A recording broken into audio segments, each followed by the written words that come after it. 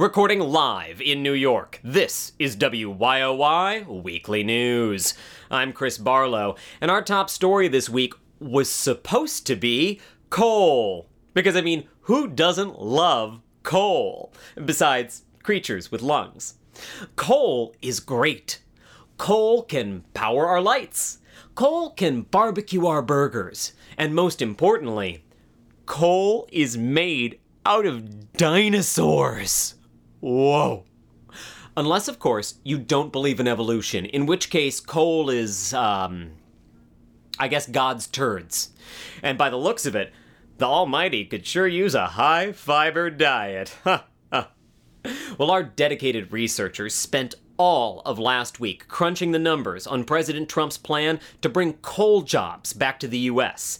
It's the kind of in-depth analysis you've come to expect from the slightly inebriated and probably pantsless team here at WYOY.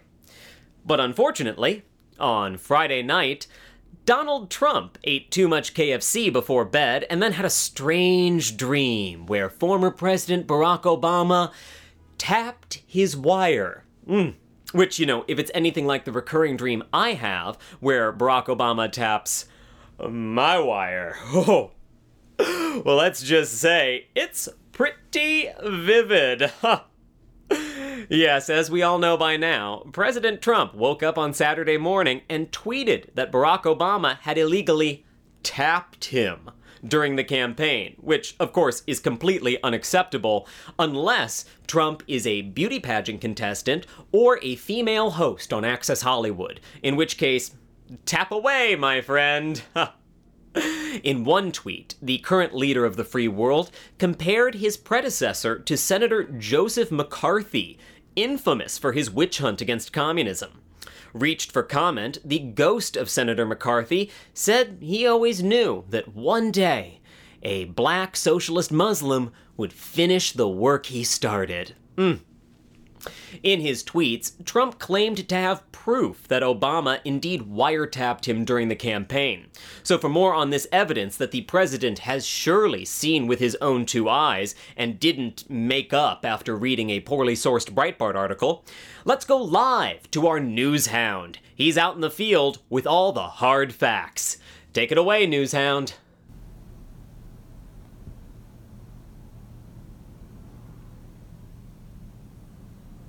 Well, that's it for the hard facts. Thanks, Newshound.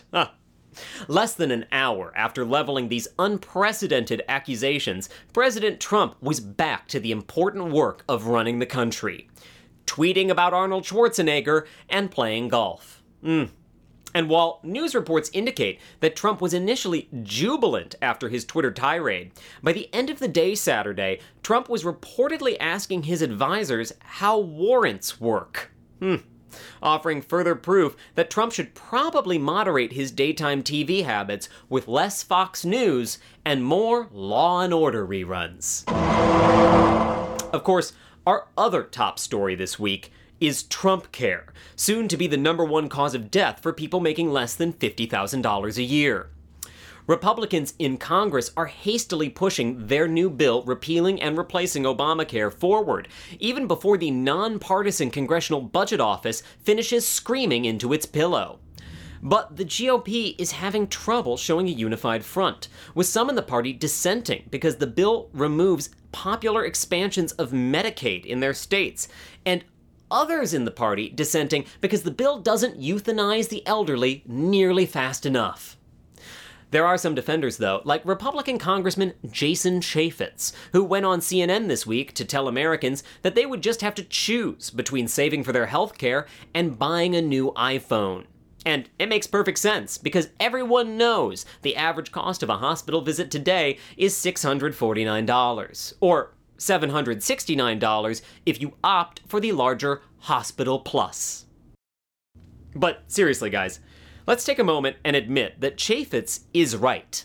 Why would you buy something frivolous like a smartphone when you can just have your aide order lunch for you, or call your wife for you, or get a taxi for you, or respond to your email for you, or, look things up on the internet for you? That's why the GOP's new healthcare bill comes with a free congressional page for every American. Mine's named Dustin, and his eyes are dreamy. And now for our government-mandated good news from the Trump administration this week. Here we go.